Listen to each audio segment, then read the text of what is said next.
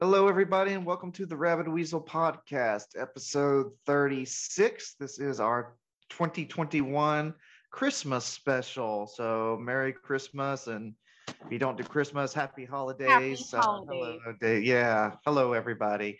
That's Mia, my sister-in-law. Mia, how are you I at am this moment? good. The last one of the year.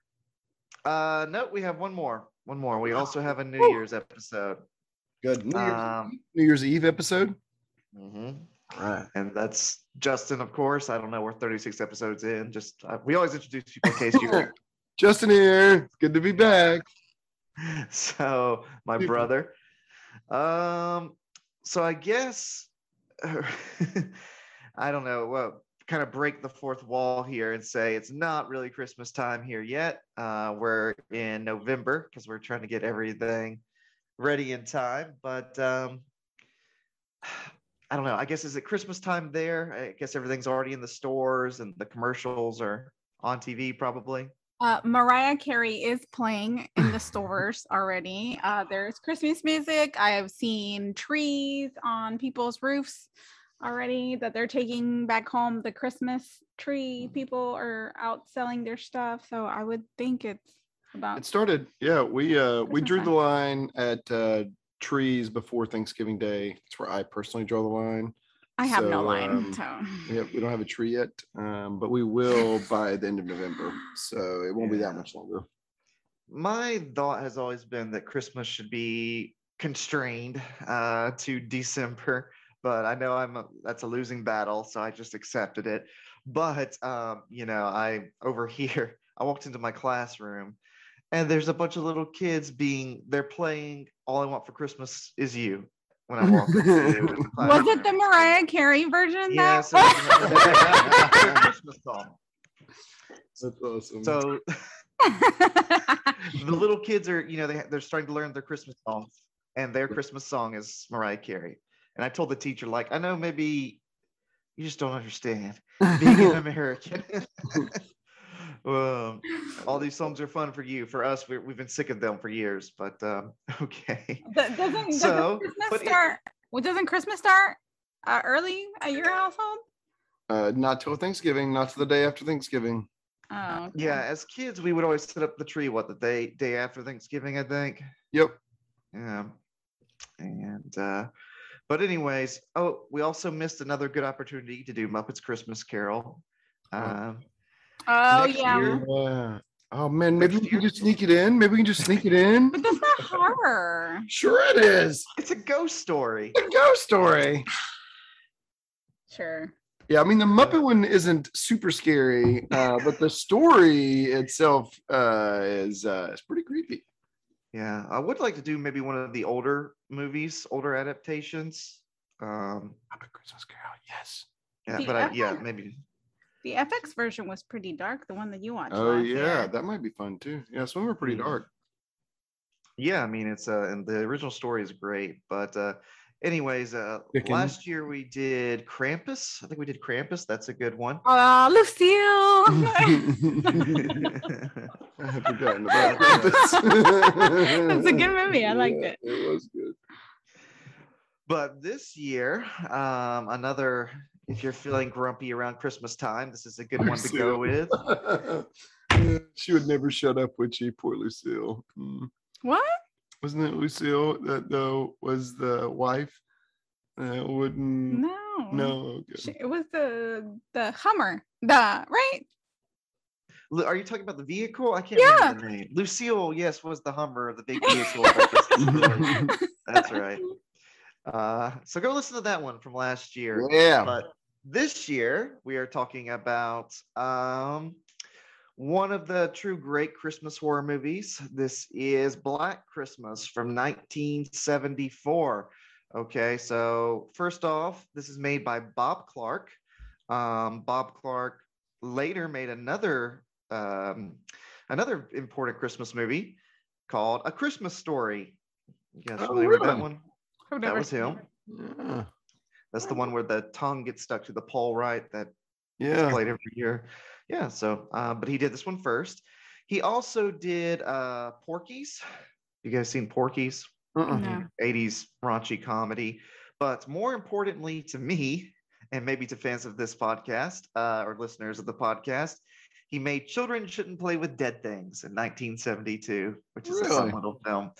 Yeah, if you guys haven't seen Children, anybody listening, if you haven't seen Children Shouldn't Play with Dead Things, it's a fun, weird little zombie, low budget zombie movie. Justin, I think you watched that one with me once, Yeah, didn't in you? fact, yeah, in fact, we watched it. Yeah. Yeah. But anyway, so let's start off with Justin. Did I show you Black Christmas before? I feel like this is one I had you watch at some point. Do you remember? I don't remember seeing Black Christmas before Hmm. we watched it for the episode. Okay. What about you, Mia? Have you ever seen this one? No, I have not. I had not seen this movie. It's my first time. All right. Well, Mia, you go first. What did you think about it? Did you like it? I did. I really liked this movie. It was Good. really good, really entertaining.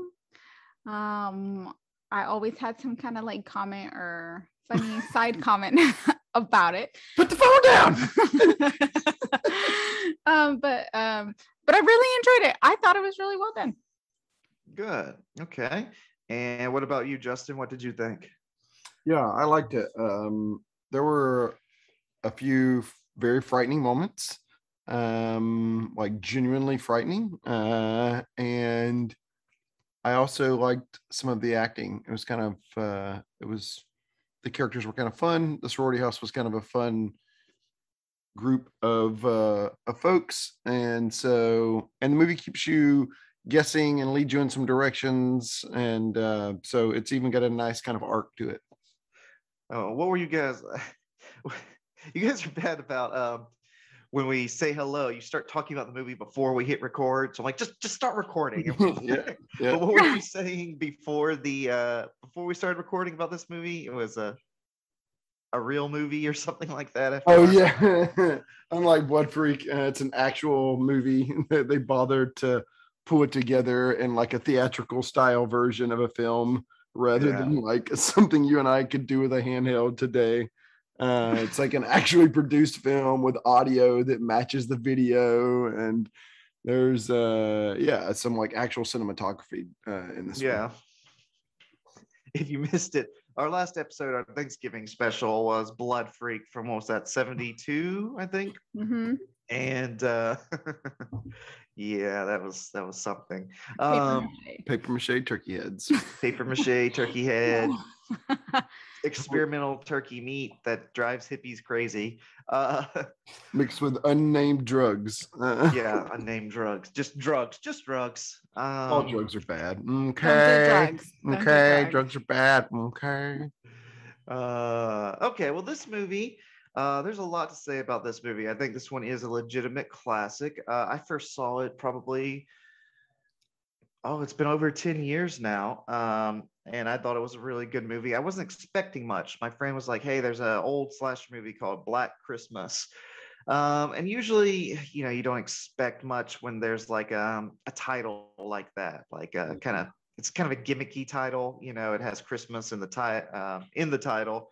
But I watched it and I was really surprised. Like, oh, that's actually a really good, creepy movie. But it's based off of the old urban legend that everyone's heard about. There's a babysitter alone in the house and she keeps getting phone calls. And in some of the stories, it's, they call the police and the police say it's coming from upstairs. So that's what this is based off of. And except in this movie, it starts off by telling us the killer is upstairs. So that kind of takes away a little bit of it, Yeah. But do you remember hearing that urban legend as a kid about? I don't know. It's a very famous one. I mean, I think by the time I was paying attention to horror, the Scream movies were out, and in my mind, that's the creepy phone call and the killer's nearby is what I have in mind for this. So I don't remember stories pre that, but that's my other reference point for this kind of general plot line. Yeah. I think as a kid, I would read, a lot of urban legend based horror stories. That's where a lot of it started for me. So I was familiar with this kind of story format. And as we talked about in The Ring, this is kind of a movie that couldn't exist today because we have caller ID and cell phones, and no one has to like trace phone calls. There's no one running around somewhere trying to find where the phone call is coming from. But I'm sure at the time it's a very frightening concept. So what else could say? A lot of people will consider this. How did you guys watch this movie? This comes up a lot. Did you watch it on? Where did you watch it? So we watched it on Tubi, and we have a projector screen set up in our living room. So we streamed it from Tubi on our projection screen in our house at night. Okay. I watched this one with Joe Bob Briggs, The Last Drive-In Show on Shudder. I think he comes up sometimes because whenever I can, I like to watch that version of the movie. It's very informative. But so one thing that he talked about and that he's discussed a lot of people call this the first slasher movie. And that's debatable. I've often said that. The more I think about it, though, sometimes I might want to take it back a little bit. There's a lot of reasons why it might be the first slasher movie. You've got a group of young people who are not always behaving the way that they're supposed to behave, by social rules or whatever. And there's some killer going around slaughtering them all, right? Yeah. It is definitely the first holiday themed slasher movie. Later we would have Halloween, April Fool's Day, all kinds of stuff like that. This is where that started. So I do think without this movie, you might not have Halloween. There's a lot of similarities there.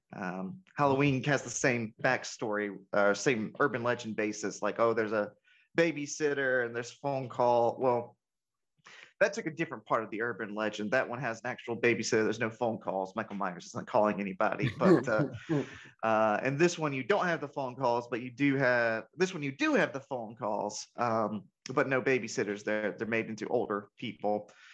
But slasher movies, yeah. We also have Texas Chainsaw Massacre came out the same year, so that's another candidate. I want to say there was one episode where I kind of went off on a rant about slasher movies. Do you guys remember what that was? We talked about the history. Was it Halloween? I can't remember. I can't remember either. But anyway, here we go again.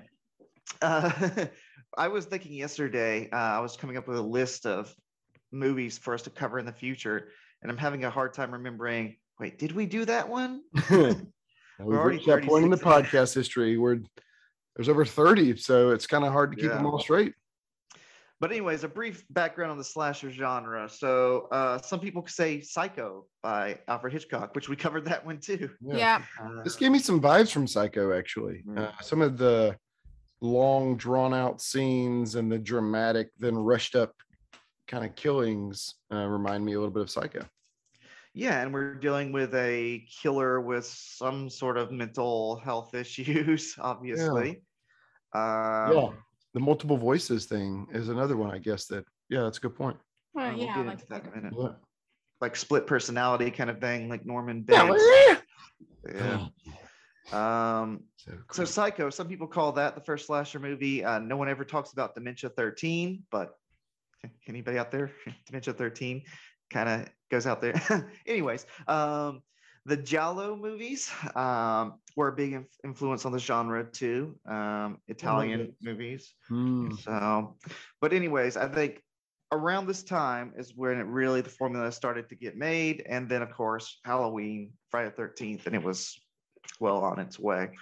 But I don't know, anything else to say about the movie before we get into the plot? I guess if you haven't seen it, watch it. Can we both say all of us say we recommend it? Yes.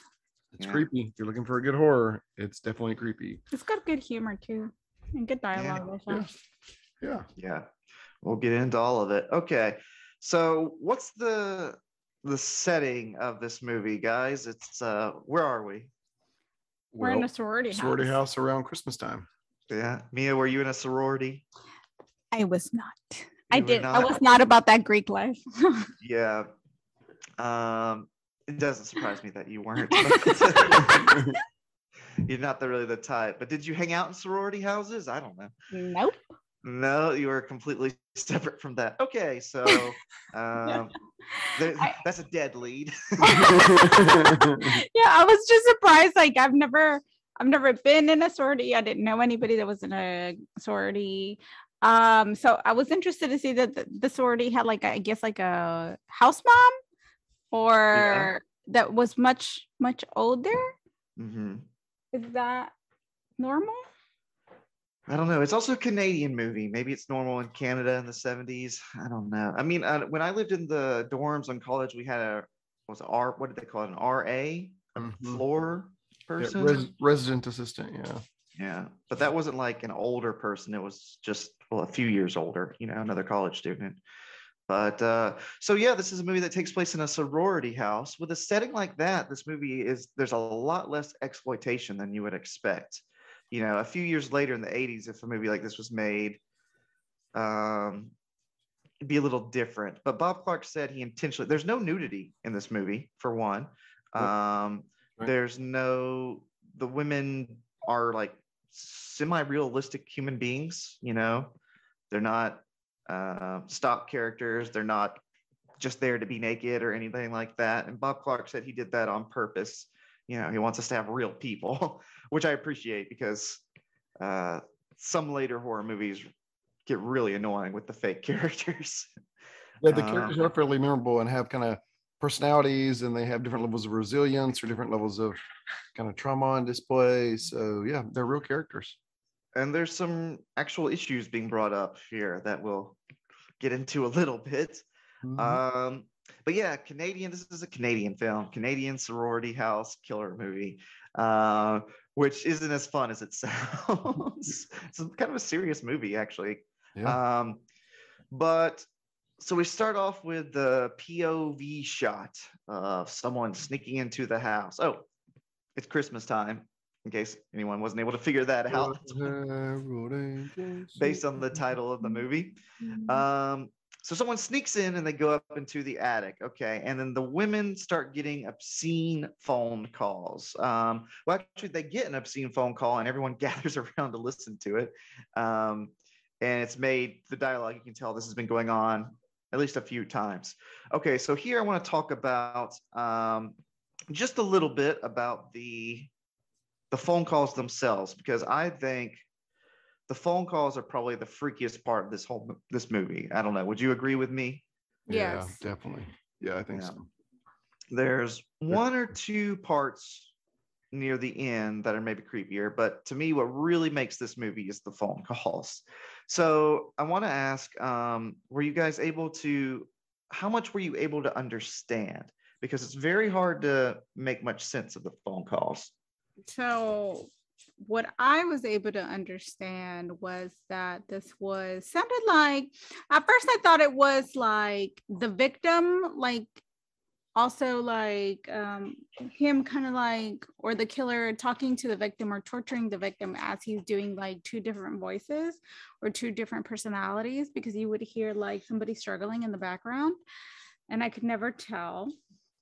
And I don't think that's ever actually really addressed. And so, but I believe it's the killer doing, saying profane things to women. It's mostly like torturous, sexual in nature, just to like provoke them, and just aggressive, abusive things to them. Mm-hmm. Yeah, we had subtitles on, and so we could read some of it through we were watching on Tubi, and yeah, I mean the first call is more sexual than some of the later ones. They kind of turn from like creepy sexual aggression, verbal aggression kind of stuff to something that has to do with a cast of characters and yeah, so multiple voices. So it kind of starts with something that seems like kind of like a prank sick pervert call and then turns into something potentially even darker, I guess. Yeah. So I'd recommend the first time, I don't know, maybe watch the movie one time without subtitles, because it's kind of creepy when you're you're just hearing nonsense, and then something will jump out at you, and you're like, "Whoa, what was that?" So that's really creepy. But then watch the movie again with subtitles. This was the first time I watched it with subtitles, and you catch a lot more, and you can kind of piece things together. There's a bit of a mystery going on there. But yeah, like you said, the first one is like, it just seems like a dirty phone call, and then one of the girls says something to him, and he says, "I'm going to kill you," in a normal voice, and hangs up. Like, geez, okay. But yeah, the phone calls are great, and as they go on, it seems you get a little more about the killer and what's going on in his head. So, but I guess we'll come back to that later. At the end, I want to talk about some theories about the killer. But we get our first kill scene, which is poor Claire. Claire Harrison. Claire, do you guys remember how Claire, the first girl, gets killed? Yeah, she gets wrapped by what looks like the plastic wrapping that they put on clothes. Right? Yep. Suffocated. Yeah. And to shoot that scene, they actually had, that's really her with plastic over her face. So she had to hold her breath for long times with plastic covering her face, which is pretty creepy. But this image recurs throughout the film. You see her a lot, just there choked. And I don't know why it's not gory. This isn't a gory movie at all, but that image is very disturbing. And she keeps coming back. Like sometimes the killer is rocking her in the chair. Creepy stuff. So Claire, the first one, she gets a plastic bag. She's strangled by a plastic bag that then stays with her for the rest of the movie. So next, so Claire's dead, but nobody knows. So this is another part of the slasher formula that comes up later, is people are dying, and at least for a while, no one knows because she went to bed and the killer got her silently. So, but the next day, her father supposed to meet her in town, but she never shows. Okay, and here I want to talk about the comedy in the movie. You guys brought it up earlier because this is for the most serious movie, but there is a lot of funny stuff here. I thought most of the comedy worked. I don't know. Did you guys have any memories, or any memories as if this happened a long time ago? Anything from the movie, any comedy that you liked from the movie? I've got a bunch of examples written down here. The fellatio joke was pretty funny. All right, go ahead. Explain that one to us, Mia. What's Go ahead. I think Justin would have been. No, you go right ahead. But we're not to that point yet. Should I explain when we get to the point? Yeah, go ahead. We don't have to. So, one of the girls, Barbara, when they go to the police station, is they're getting a hard time from one of the police officers who just doesn't want to do anything and doesn't really care about a missing girl. That is Nash, the stupid one. Yeah. And so she's like, "What's your phone number so I could note your complaint down?" And she's giving him the phone number, but of course she's going to mess with him because he's being an asshole. So she then lets him know that the phone number is, what does she call it? A new what?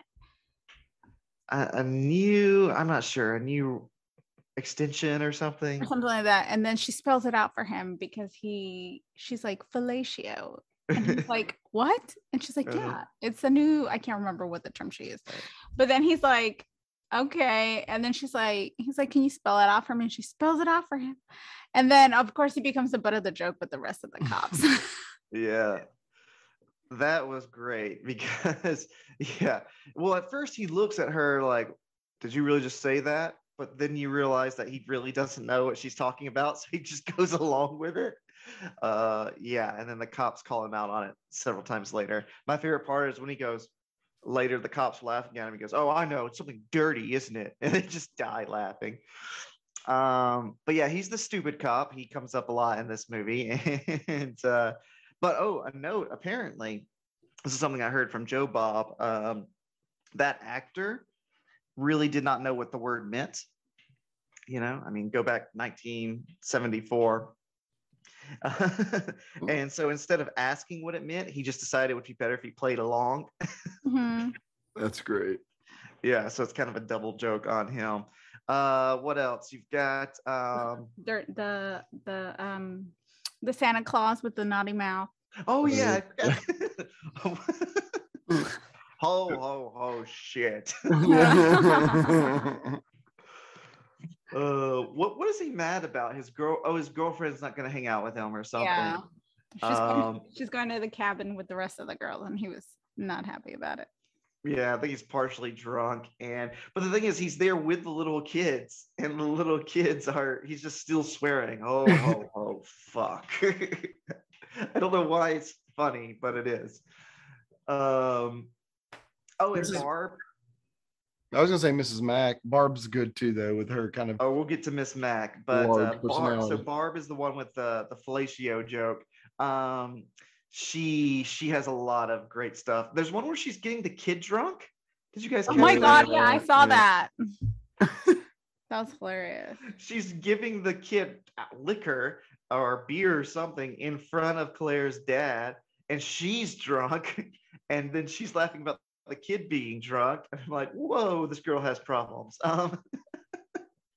But we'll come back to her. She also tells the story. Oh, we're getting a little bit ahead of ourselves, but so Miss Mac, go ahead about Miss Mac, Justin. Well, she's just like is like characterization of an alcoholic. She's got alcohol hid everywhere.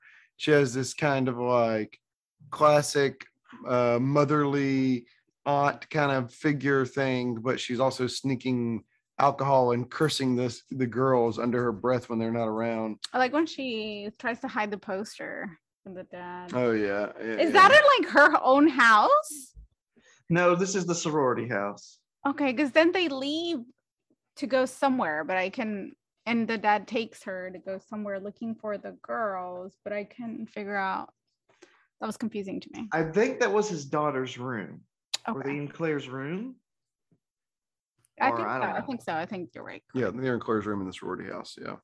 Well, anyways, yeah. So the dad, part of the humor also comes from the dad is a very conservative older man, and he goes to the dorm, and he's just kind of outraged by the hippie kind of post-revolution stuff. There's the pictures, and one of them has the guy giving the middle finger, and then there's the peace sign made by the two naked bodies laying on top of each other. And yeah, Miss Mac is trying to like hide it with her hands. Yeah, but Mac, the funny thing about her is it's not that she has bottles of liquor hidden, it's that it's in very cartoonish ways. Yeah. Like she has one, she's cut out the perfect shape of the bottle inside of a book. Yeah. One's in the water tank of the toilet. Yeah, and she just drinks it without washing it off, which I guess that's how you know you're an alcoholic. You know, if you're hiding liquor and you're not even washing the bottle before you drink it. I know that water's clean; it's coming in. It hasn't been in the toilet bowl yet, but still. That toilet bowl looked pretty gross, to be honest. What else? Oh, and when we first see Claire's dad's kid just randomly hits him in the face with a snowball. Oh yeah. So yeah, I think there's a lot of good humor here. There's also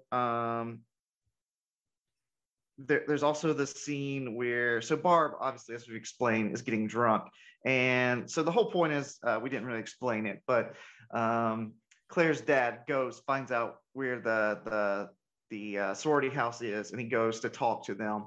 And Barb is drunk, and she keeps saying stuff. She tells the story about the she's drunk.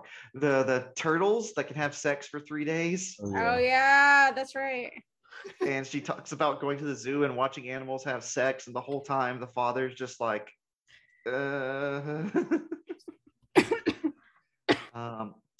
is a realistic character, especially if you were, partied in college. You knew people like Barb. Unfortunately, Barb gets put to bed fairly early in the movie, and then she doesn't really come back, which is sad. Yeah. I like Barb. But anything else? Are we missing anything? Well, anyways, I think the movie has some good comedy, and for me, it works most of it. I actually laughed several times in this movie. So, but now some more serious stuff. So, like I said, Barb is Where are we in the movie? Claire's father has come to look for her. Barb has gotten drunk. They've tried to report it to the police, but the stupid cop isn't taking things seriously. Barb blames herself, right? Because she said something mean to Claire before Claire disappeared. Mm-hmm. And Barb is so drunk that she passes out. And now we're really following Jess. Jess is the main character for the rest of this movie. Okay. And Jess has a boyfriend named Peter. Mia, did you like Peter? I certainly did not. Certainly did not. Why not? Why don't you like Peter? He's a charming guy. He's a narcissist. He's a narcissist. That's a good insult, narcissist. Yeah, he's a misogynistic narcissist. Mm-hmm. No, I think that's probably fair. So what is he? He is a music major. He works at the. He's a pianist. Yes, a piano player, and so the main drama here is that I don't know, Justin. What's the drama going on between Jess and Peter? Well, Jess is pregnant, and she has decided that she doesn't want to keep the baby, and so she tells Peter on the day in which he has his concert, and he's so distraught that it's on his big special day that he's learned this news. And he quickly decides that how he's going to respond to the situation is insist that they get married. And he very quickly makes it about him, and gets pretty aggressive pretty quickly about how he thinks he's going to tell her what to do, and kind of talking down to her and being verbally abusive pretty quickly. Yeah, so I don't want to get off on a abortion too much, but this was in 1974, so it's pretty edgy material for a movie. Roe versus Wade had only happened the previous year. It's dealt with in a pretty serious way, I would say. So yeah, she's pregnant. She tells her boyfriend, and he has the nerve to say, "Why do you only think about yourself?" She's pregnant in college with her boyfriend's baby. And she says, "I'm not keeping it." And he says, "Yes, you are." And she says, "No, I'm not." And this makes him so upset that he screws up his big piano performance in front of, I guess that's his professors or something. That's a really uncomfortable scene, just watching him botch it. Yeah.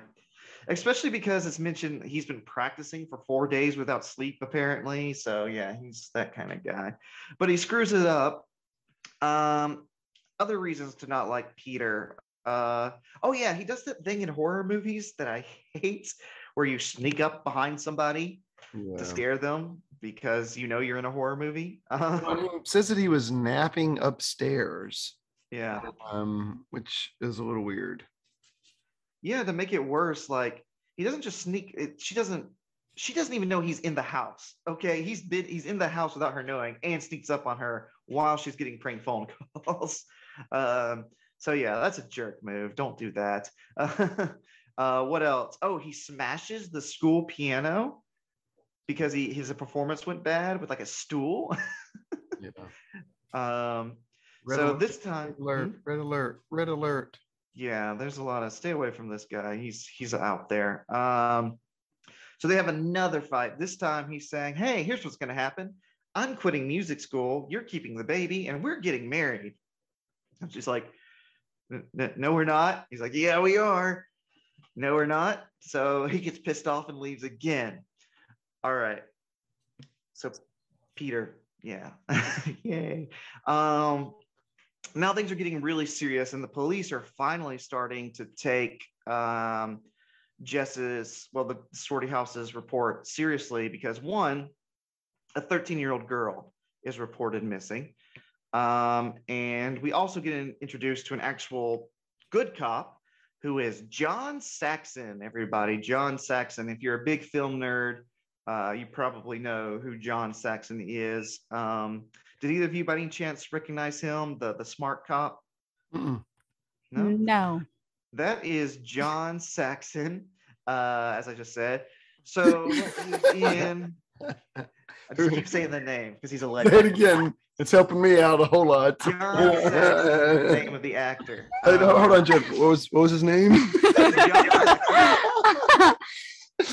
Is it John Smith or? It's funny that you were like talking about that guy because of the only comment. My sister and I, well, we were all watching and my sister was watching it with us, and we're like, oh my god, that guy looks like Zac Efron. But John Saxon. Zac Efron. Maybe Zac Efron looks like John Saxon. Oh yeah, I like that. Anyways, so who is he? If you don't know, he was in Enter the Dragon, the Bruce Lee movie. Have you guys seen that one? I don't know that I've No, seen I that. have not seen I mean, that. I know I know about the movie and I know Bruce Lee, but I did not. Yeah, he was one of the main characters in that movie with Bruce Lee. To horror fans, he's probably best known as Nancy's dad in A Nightmare on Elm Street, where he also played a cop. That was part 1, part 3. And he also shows up again in New Nightmare. So for you horror fans, that's probably where you know him best from, is the father police officer in A Nightmare on Elm Street. So he pops up in a lot of things. Yeah, so he's smart, and unlike his, I don't know, like Nash, Lieutenant. Yeah, unlike Nash, he's basically there to keep telling Nash, hey, you're really missing basic stuff here that's important. So now everybody's looking for the girl. Okay, we have a search party is organized for the missing girl, with most of the house joining, except for Miss Mac, who is still busy going around the house fighting hidden liquor bottles. I don't even know why she.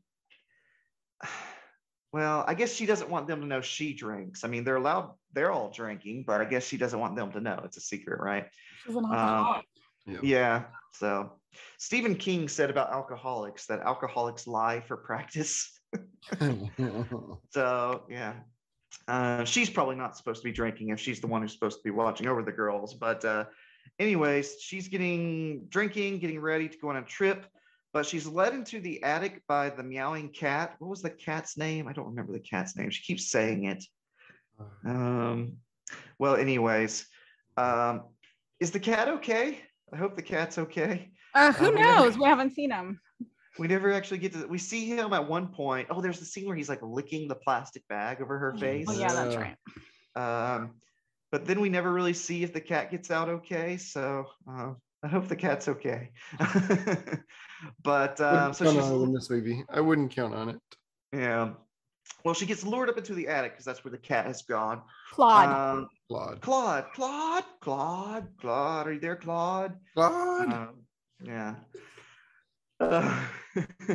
But so she goes up into the attic, and so she's the first one to find Claire's body. No one knows where Claire is. She's up in the attic. And what is going on with her death scene? Do you guys remember how she dies? Yeah, it was like a little 3, like the killer's there in the corner, and then it's like a claw looking thing. Like in the actual kill scene, it looks like there's like a 3-pronged claw thing, but then it pulls her up and out, like it was a crane or on a pulley system or something, and then she is hanging from it in the attic when we see her again later. Yeah. It's like a hook on a crane. Did the killer, this one confuses me a little bit. Did the killer just like bring all this and set up in the attic? Did he find a crane with a big sharp hook in the attic? With a pulley system? I don't know. And also he just kind of hooks her by like throwing it at her. I don't think that would have compelled her. Yeah. But either way, she dies here. So somehow she gets impaled by this hook that's connected to a pulley system and gets hung up in the attic. And this is where you start to see some of the slasher tropes coming in, because it's not just that people are getting killed, they're getting killed in bizarre ways, right? No. One person's been strangled with plastic. Now we've got someone hooked on a pulley system and strung up. But anyways, goodbye, Miss Mac. You were fun. Goodbye. Now what's going on in the story? Oh, they find the girl's body. the little, well, she's 13 years old. They find her dead in the park. And because she is, the girls are still getting obscene phone calls, the police decide to attempt to trace the call. And the calls just keep getting creepier and creepier, but they are never long enough for the police to trace. So they have to tell her, like, you got to keep him on the phone, which there's some tension there. You know, the last thing you want to do when this guy's calling you is keep him on the phone, you know? Yeah. But, and I guess I've never thought about it, but when people say trace the call, is that how it really works? Is there someone in a place somewhere running around to see if it rings? Maybe in the 70s. It's not Maybe in the 70s. Yeah, not anymore, but I guess that's how it worked back then. There was, like it seemed physical like, call yeah. rooms. They didn't have star 69 or what is it when you when it calls back. the last number they called you. Wow. Star 69. I'm dating myself here. Yeah. So what is he doing? He's like, basically he's running around and looking to see which lines are active, and then he literally taps into them to see if it's the person talking. And by doing that, he can see where it's coming from. It was kind of cool. It adds a little more drama to the scene. Now we also have what I think is probably the most memorable death scene with the carolers. Anybody want to take that one? Yeah, I'll do it. So some carolers come to the door and Jess opens it, and she's just listening to the kids caroling. And then it goes upstairs, and upstairs you see Barb sleeping. Oh no, wait. Do the carolers come before Barb has her asthma attack? We skipped that over. So yeah, let's talk about that. Sure. There's a scene where Barb, who has just been passed out this whole movie, the killer comes into her room, and she like wakes up and has, well, go, you tell us, Mia, you brought it up. Okay, cool. So she starts having an asthma attack because she's passed out and realizes that, or feels like it's a dream that somebody entered her room, and then just comes in and she, takes a puff of her asthma medicine or her inhaler, and then she goes right back to bed. And that's when the carolers come in. Jess opens the door and listening to the carolers. And then you're back in Barb's room where she's pleasantly sleeping. Then suddenly you see a dark figure creeping up on her beautiful crystal collection of ponies and different animals, and he decides to grab the unicorn head and impales her many times with the unicorn. Yeah. Now I wanted to ask, where did he get that from? Was it, I need to rewatch that scene. My first thought was it a chess set, like a glass chess set, or was it just figures she has? Yeah, she has a whole bunch of like glass figures, and especially like different animals. I saw maybe a giraffe, or like different glass figures, because they get knocked over too. Right. But he grabs the big unicorn head and uses the unicorn horn to impale her many times, and I think that's the one gory scene that we have in the movie. Yeah, it's this is the one where you get some blood, and it's done in a very kind of artistic way. You're cutting back and forth between the stabbing and the carolers, and there's a nice contrast here because Jess, for the first time in the movie, is feeling some actual Christmas spirit. You can see on her face that she's like, "Oh, this is so nice, carolers." And then you have Barb getting stabbed to death while that's going on as the kids are singing. But the kids make it creepier. I know they're not actors. I think they were an actual chorus. But their faces are like super blank as they're singing. They're not like smiling. They're like, "Hey, we're kids going around the neighborhood." They look like they could be killers. But yeah, I think, and this is the scene where you see maybe some of the Giallo influences, the really kind of like artistic kill scenes. So what do we have left here? We have 2 girls left at this point. Everyone's dead, but we still don't know, except for we have Jess and we have the curly-haired girl. I think her name was it Phil? Phil, yeah. Yep. Phil. So there's another funny scene with the people come to the door. Justin, you want to tell us about that scene? The guys coming to the house. Yeah. You So I remember? thought this was gonna be a way for them to like go find some of the bodies in the attic. Mhm. But so the police have organized a search party kind of going door to door. These two really awkward guys show up with a gun and telling them that they're going door to door. And one of the girls tells them that they can't come in because the dog died. And so they won't let them in, but the men keep talking anyways and like repeating themselves, saying like it'll be safe, and they'll like close the door and they'll still be talking. And so they made it kind of awkward that it was these two men at the door of the sorority house. Yeah. Well, first off, they don't knock on the door. She sees one of them because he like sticks his face in the window. Oh yeah, that's right. And then these guys are, I guess they're kind of trying to feel like tough guys. You know, one of them's got a gun, like you said, and they're like, "You girls will be safe. We're just patrolling the neighborhood. There's a killer out." You know, they're like, "Yeah, we know. Goodbye." But I guess the guys are thinking like, "Oh, these are sorority girls. Let's talk to them as long as we can." And it was kind of funny. And when they finally close the door, she says, "I'd rather face the killer than those guys." They laugh. Yeah. You're like, what was that? That's pretty much the last funny moment in the movie. You needed that little break. But but the men, even though they were portrayed as kind of stupid, they gave them good advice, because when the girls closed the door, they're like, "You do realize we've only locked one door in the house, everything else is unlocked?" Like, yeah, we should. There's a dead child, and we're getting obscene phone calls, and our friends are missing. We should probably lock everything down. So that's what they do, and they go around locking everything up. Now, unfortunately, I like Phil. I like a lot of the girls in this movie, but I liked Phil.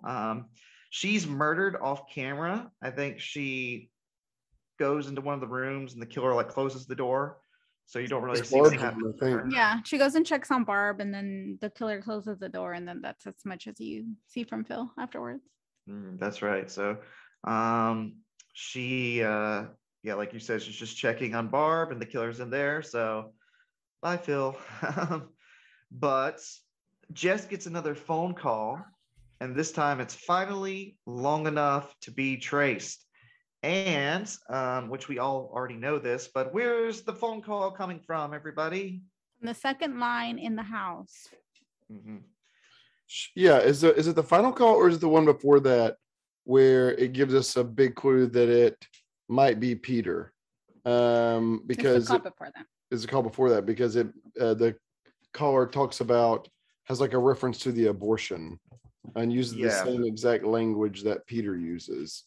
So yeah, I was about to get into that. So let's talk about that. Peter is made out to be the killer. Now, so when you guys are watching this, did any of you think, "Oh, okay, it's Peter"? Or Mia shouted it a couple times, and her and Gracie maybe at the same time shouted it a couple times. The bob or the bowl cut is like, you can't miss it when the killer comes in to kill Barb. He's got a bowl cut. They both have the same haircut. I didn't even think about that. There's a lot of clues there. What are some of the clues? Well, Justin, what did you think? Did you think Peter was the killer, or did you think it was a fake out? Well, I thought they were making it too obvious, but I don't have a good explanation for how it, like, they set it up too obviously for it not to be him, I think. So yeah, I mean, like, the killer does use the like exact words that Peter was using that no one else would have heard except for her. So it's a little weird. Like, they set it up very much like it has to be him, and then of course maybe it goes a different direction. But so yeah, I think they make you believe that it's Peter. Yeah, I felt like it'd been a long time since I watched the movie, and even rewatching it, I was like, wait, is Peter the killer? I can't remember. But they build it up pretty good, like it's going to be him. Like, okay, you see that at first he seems just kind of like a somewhat unlikable guy. Then he seems to be more and more unhinged. And then there's one of the scariest parts in the movie where the guy on the phone call says, just like removing a wart, which is what he had said to her, comparing getting an abortion to, like, you're not taking this seriously. And when you hear that, you're like, oh my God, is it Peter? And that's a pretty scary line. But then it gets a little bit too obvious. So you think, okay, well, it can't be him if they're making it this obvious, right? Yeah, so I don't know. I thought it is a red herring. We do find out it's not Peter because so what happens next? Phil's murdered off camera. The phone call gets traced. Oh, so John Saxon tells the idiot cop, oh, why does he do this? At this point, it's his fault. Okay. If you're letting this cop do these important things, it's also kind of your fault, you know. But he tells him not to. He calls her and he calls Nash. He says, Nash tells him, look, the phone call is coming from inside the house. He says, no, that's where the phones are going to, you idiot. He says, they're also coming from the house. Okay, so you call her, don't freak her out. Tell her very calmly, like, hey, just put the phone down, come on outside. And how does that go for Nash? Not well, of course. He does do what he's told. Yeah, and then he spills the beans. Yeah. Killer's in the house. You must listen to me. Well, she starts like, what about the girls? And he's like, just go outside. And then she's like, you gotta go. But yeah, he does tell her that the killer's inside, but I think he at first he starts to do it well. He's like, listen, but he's being, I don't know. I've been in situations where I've had to tell people really bad things, you know, and there's a way you go about it without freaking them out. And you can usually tell when somebody is about to tell you something bad. So he starts off really poorly, you know, like, but he does say what he's supposed to say. Put the phone down, come outside. But then he like loses his temper and starts yelling at her. And then he's like, what about my friends? No, don't do that. The killer's at the house. You were told not to tell her the killer's in the house. So good job, Nash. You screwed everything up again. Your whole existence is useless. So of course she goes to check on her friends and she finds Barb and Phil dead in a room, and they're like bodies are arranged. So that's probably the goriest or grossest scene, you know, where she finds their dead bodies. And that's another thing that always happens in slasher movies, where somebody finally finds all the dead bodies, you know, after the whole movie of people disappearing. But we have here what I think is the scariest moment in the whole movie, where you see the killer's eye through the door. Yeah, that was really creepy. Remember that? Yeah, because you've just heard him. I mean, you've seen his hands at one point. You've kind of seen a shadowy figure in the background. But this scene, you see his eye, and it's like super wide, and you hear him making the voices. And I don't know why it's so effective. I guess because you're finally confronted with him. This is as close as you get to being confronted with the killer, right? So he attacks her, and she runs away, and she hides in the basement. And Peter gets what's coming to him. What does Peter do now? He picks the perfect time to show up.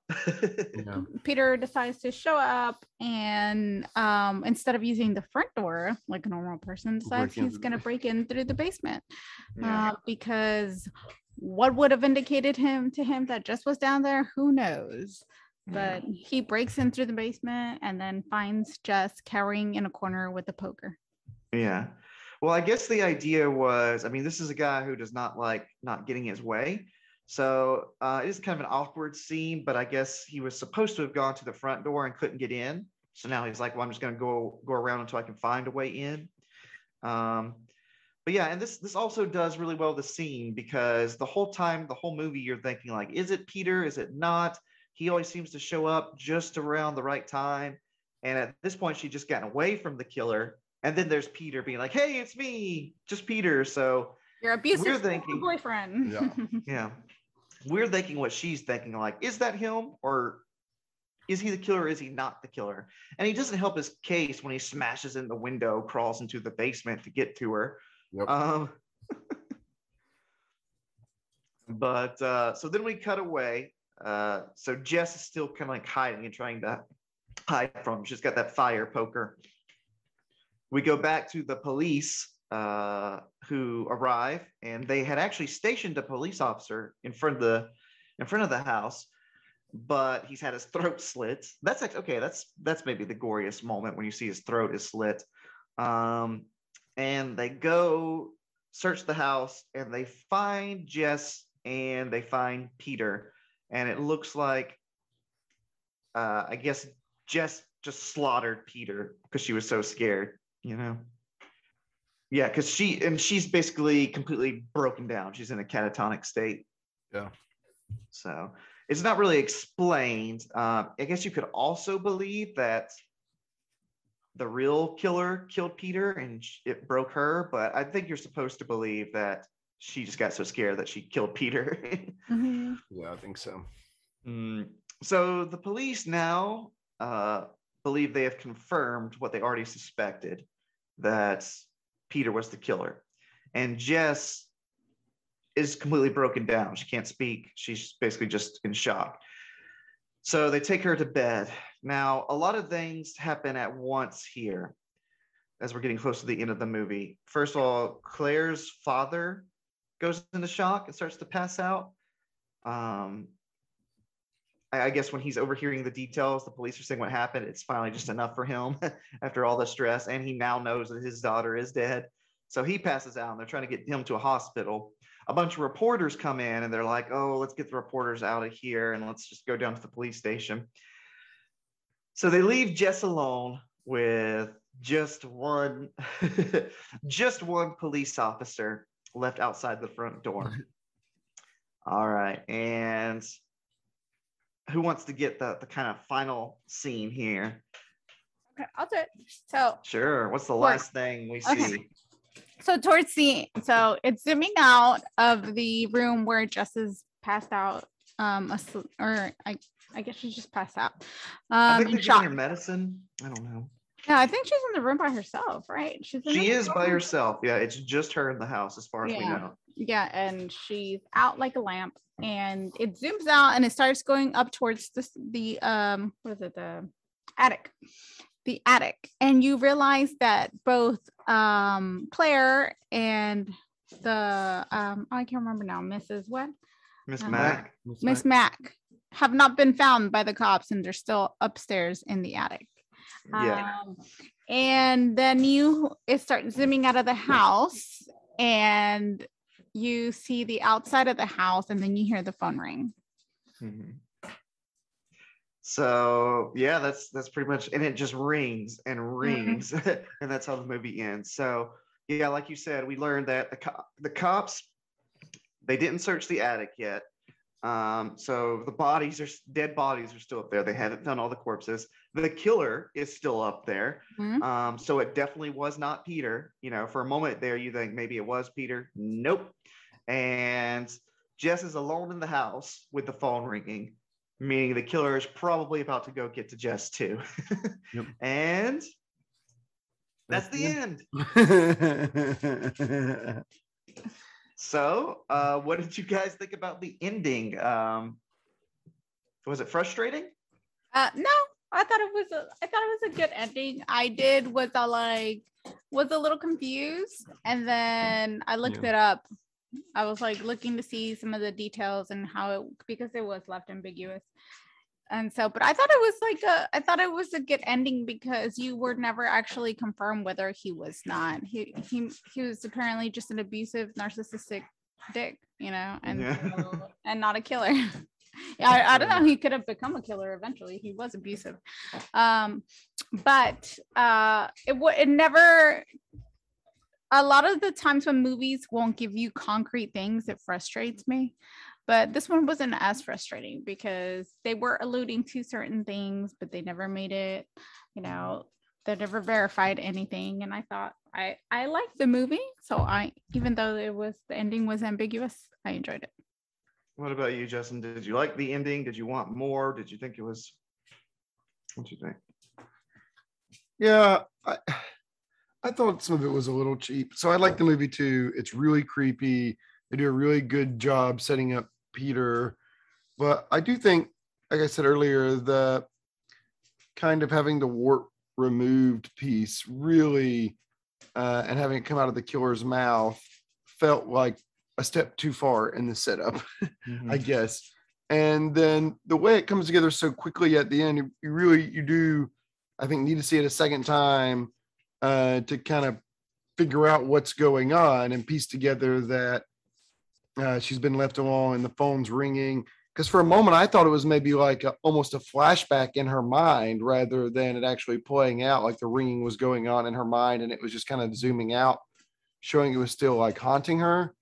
So it wasn't as like clear or fulfilling of an ending as I would like. And then I don't, it doesn't leave me with a lot of other candidates on who the killer is, which maybe is part of the point. Maybe it's supposed to be an unnamed, not a face that doesn't exist kind of killer. But yeah, I thought the setup with Peter, there were pieces of it that, as I was thinking back about it, I felt were a little cheap, but it's really creepy. And if it had given us a little bit more of the killer, it seems like it could have had kind of a Michael Myers vibe to it, in the sense that like you could have had more about this killer. I mean, there's something clearly going on, like twisted and tortured with this poor soul that could be like further delved into that they don't really do anything else with, other than it's just kind of a faceless, that's the word I was looking for, faceless, nameless killer.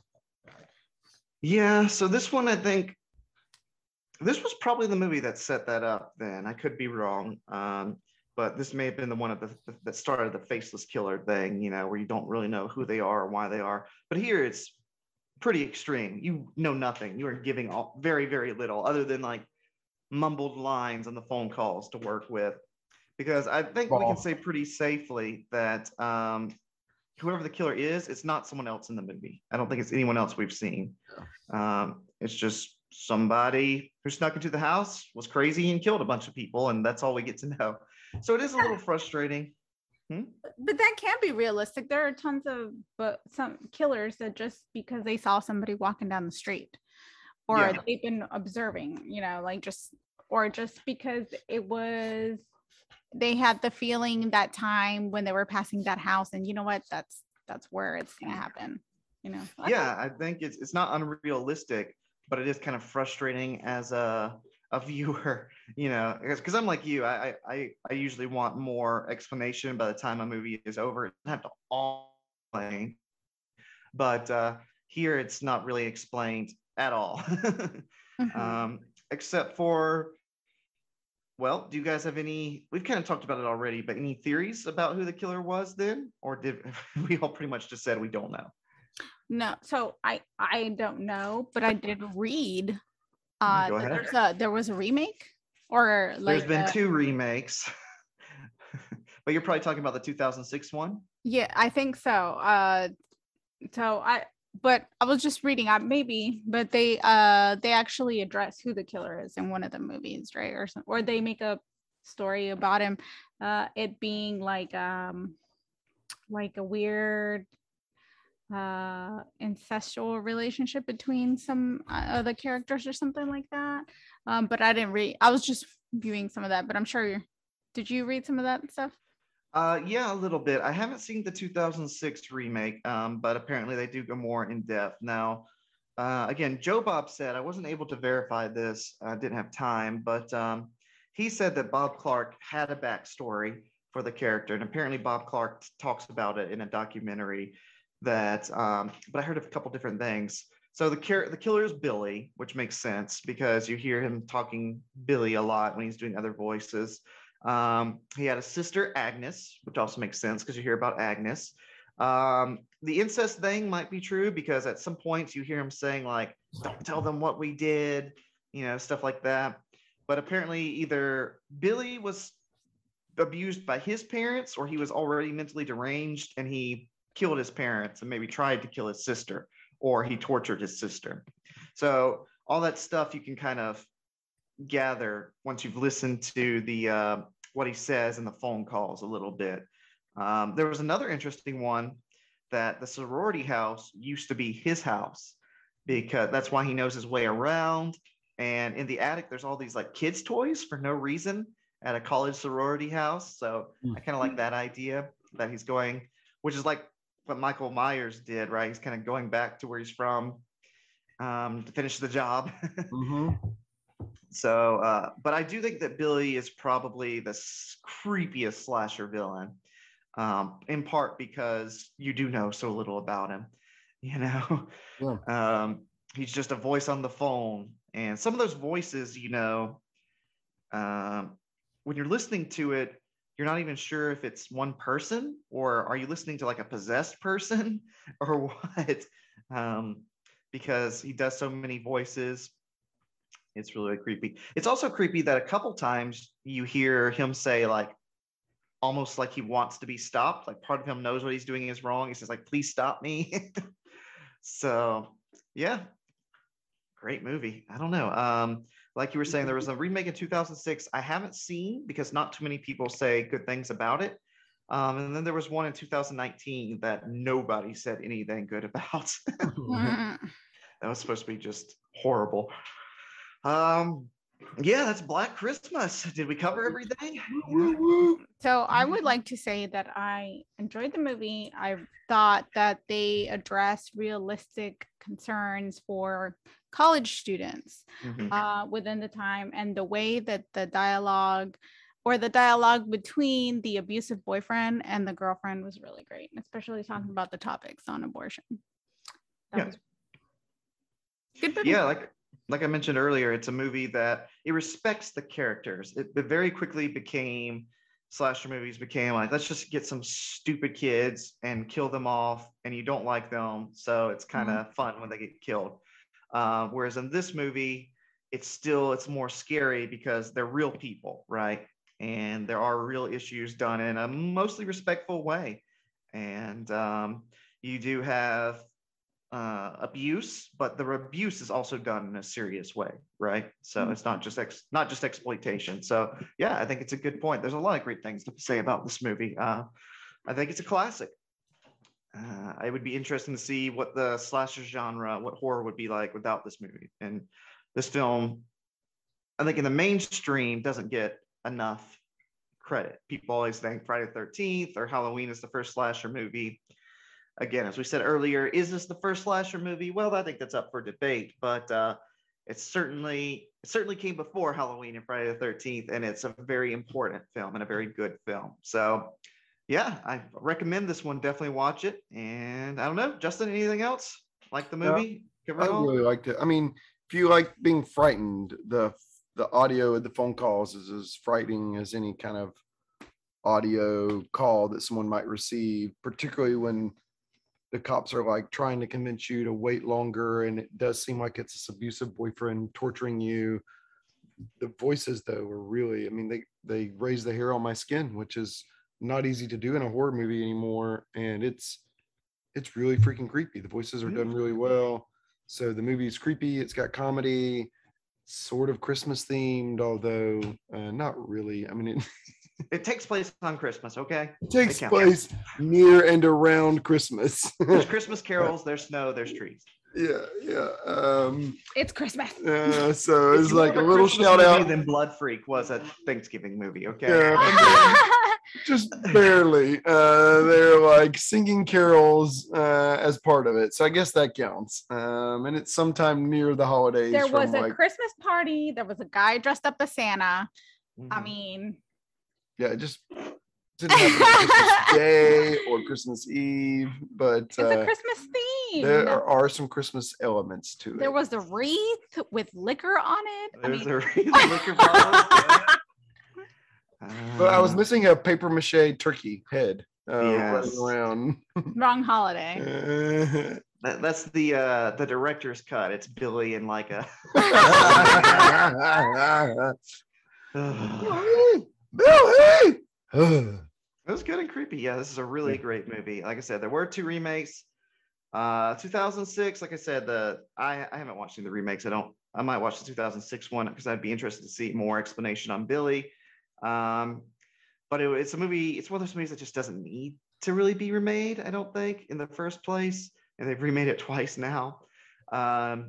but great movie. Definitely go see this one if you haven't seen it. If you've listened this far, though, we've kind of ruined it for you. So, uh, yeah, try to watch the movies before you listen to the podcast. I don't know, except for the last one, Blood Freak. We were kind of like, yeah, you don't need to watch it. Just listen. You'll get enough. Then decide if you want to watch it. But okay, so what else we got?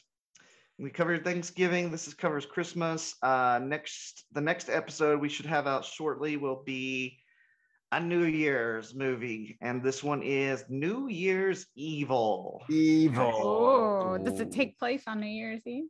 Yes, it does. It's definitely a New Year's Eve movie. Good, finally. Justin will be satisfied. And that's part of the plot, and yeah.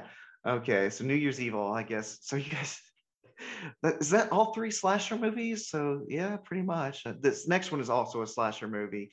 New Year's Evil. Everybody, go watch New Year's Evil. I don't know if you'll like it or not. I think it's fun.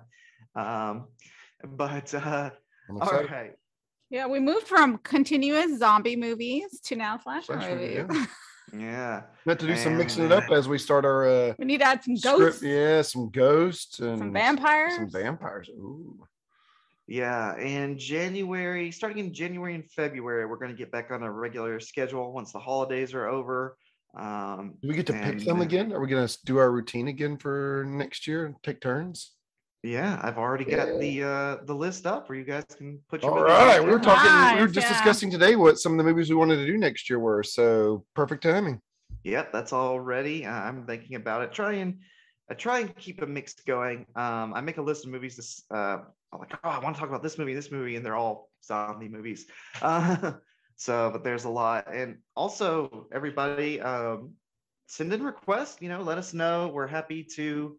I'd love to hear what other people think about the movies more and cover ones other people ask for. We've already covered a lot of the really big name films, but there's always more movies. Yeah, we need to do some on like technology gone wrong, because I'm all for that.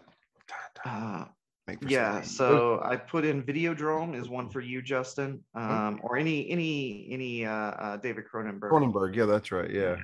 I've told you many times, so that could be one we get to soon. And all right, so with that, Merry Christmas, Happy Holidays. Happy Holidays. Happy Holidays, Merry Christmas. Enjoyed it. All right, thanks, guys. Goodbye, everybody. Bye, everybody.